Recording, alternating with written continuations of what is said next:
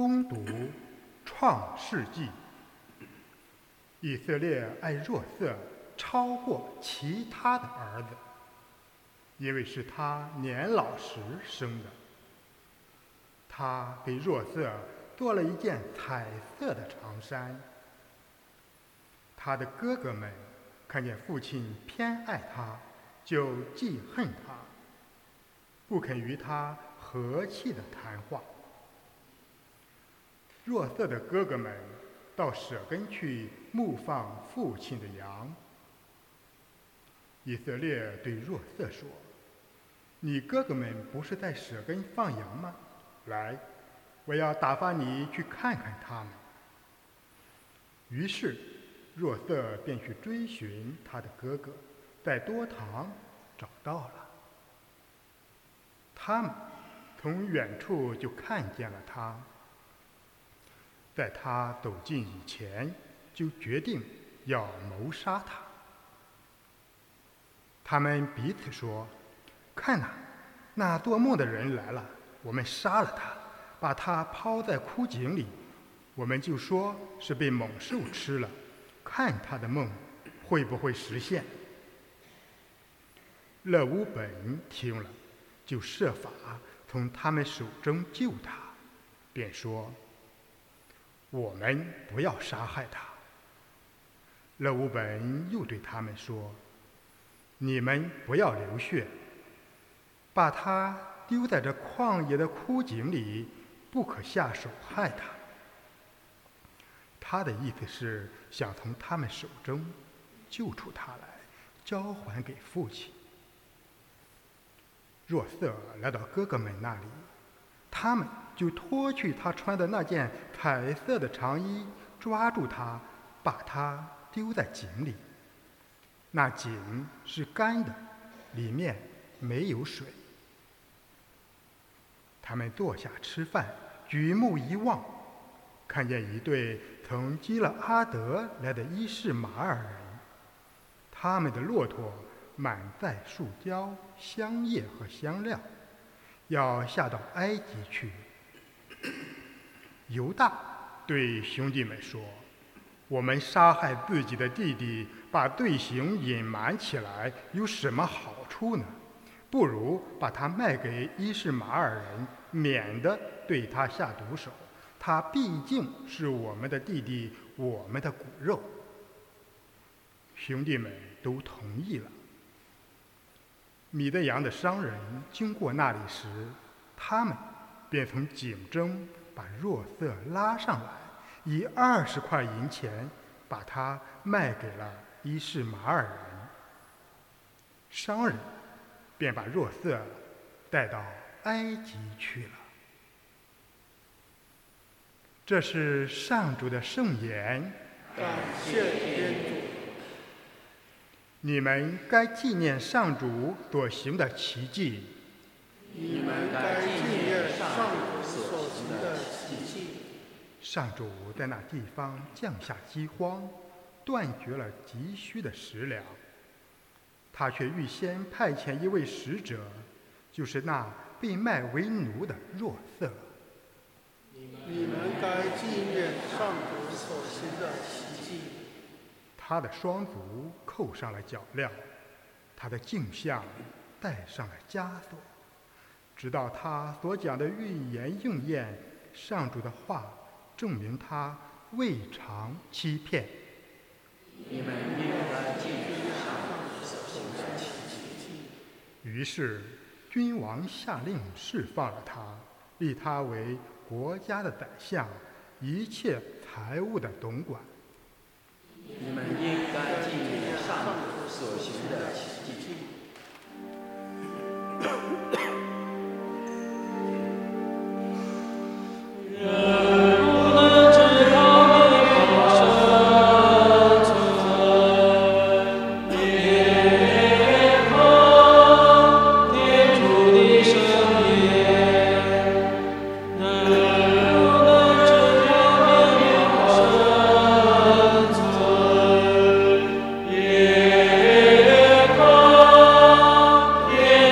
一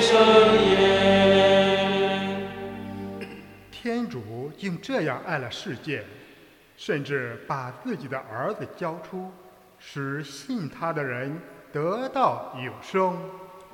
人不能只靠面包生存，也靠天主的圣言。人不能只靠面包生存，也靠天主的圣言。愿主与你们同在。恭读圣马窦福音，主愿光荣归于你。那时，耶稣对司祭和民间长老说：“你们再听一个比喻吧。从前有一个家主培植了一座葡萄园，四周围上篱笆，园内掘了一个榨酒槽，筑了一座守望塔，就把园子租给园户，然后离开了本国。到了收成的时节，园主打发仆人到园户那里去收取果子。园户抓住了仆人，鞭打了一个，杀了一个，又用石头砸死了一个。园主又打发一些仆人去，人数比以前更多，园户也同样对待了他们。最后，他打发自己的儿子到他们那里去，说：他们必会敬重我的儿子。但是园户看见是他的儿子，就彼此说：这是继承人，来，我们杀了他，就能得到他的产业。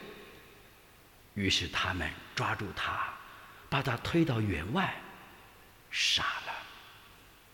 那么葡萄园的主人来到时，要怎样对待那些园户呢？他们回答说：要毫不留情地消灭那些恶人，把葡萄园租给按时缴纳出产的园户。耶稣对他们说：匠人弃而不用的石头，反而成了屋角的基石。这是上主所做的，在我们眼中神妙莫测。这句经文你们没有读过吗？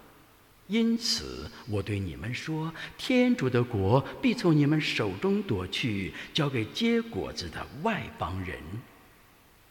司祭长和法利赛人听了这些比喻，知道是指着他们说的，就想逮捕他，但又害怕民众，因为他们都认为耶稣是一位先知。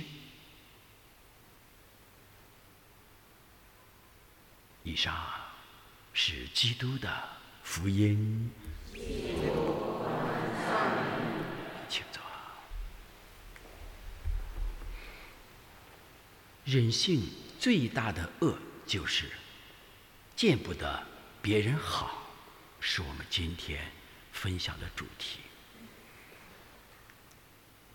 人性最大的恶是见不得别人好，是原罪的遗憾，是我们人无法逃脱的内心的顽疾和内心的痛苦，以及内心的挣扎、内心的纠结。多少次我们办了妥当告诫，说嫉妒别人、记恨别人，我们立志要改过，但是出了神功架之后，一走回我们的日常生活当中，看到别人比我们好，我们心生嫉妒。像今天创世纪读经一告诉我们的一样，若瑟的兄弟看到父亲特别疼爱自个的弟弟若瑟，于是就记恨他，用20块银钱谋杀他，出卖了自己的亲弟弟若瑟。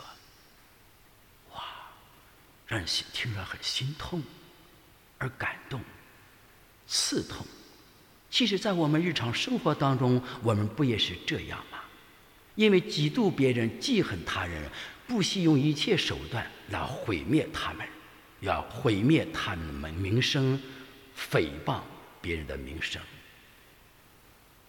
当我们诽谤别人名声的时候，就像若瑟的哥哥一样，用了20块银钱，短时间的快乐和喜乐，出卖了自己的灵魂一样。今天在马窦福音，耶稣基督讲这个比喻也是这样。因为当时经师和法利赛人妒忌耶稣基督的名声超过他们，耶稣行了许多奇迹，打破了他当时的很多旧的传统和法律，行了许多爱天主爱人之事，所以经师和法利赛人心生嫉妒，要想谋杀他，出卖耶稣。耶稣基督用这个比喻说明了他们内心的顽疾和内心的邪恶。这是我们人世间不得不面对的心态问题。但是耶稣基督告诉我们，在耶稣基督内，我们能够改变自己，在基督圣体宝血中，在基督的圣言中，可以超越这一切，看得见，摸得着，与乐者同乐，与忧者同忧。因为耶稣基督说，匠人锲而不用的废石，反而成了屋角的基石。若瑟看起来被兄弟们出卖，耶稣基督独生子耶稣就看起来被人钉死在十字架上，貌似失败，但是谁知道成了屋角的基石。若瑟成了拯救以色列家族，拯救他弟弟、爸爸、兄弟们的一个救世主。我们在创世纪之后会听到的。耶稣基督看起来是失败了，钉死在十字架上，其实他染红了十字架，用十字架拯救了全人类，成了爱的屋基的基石。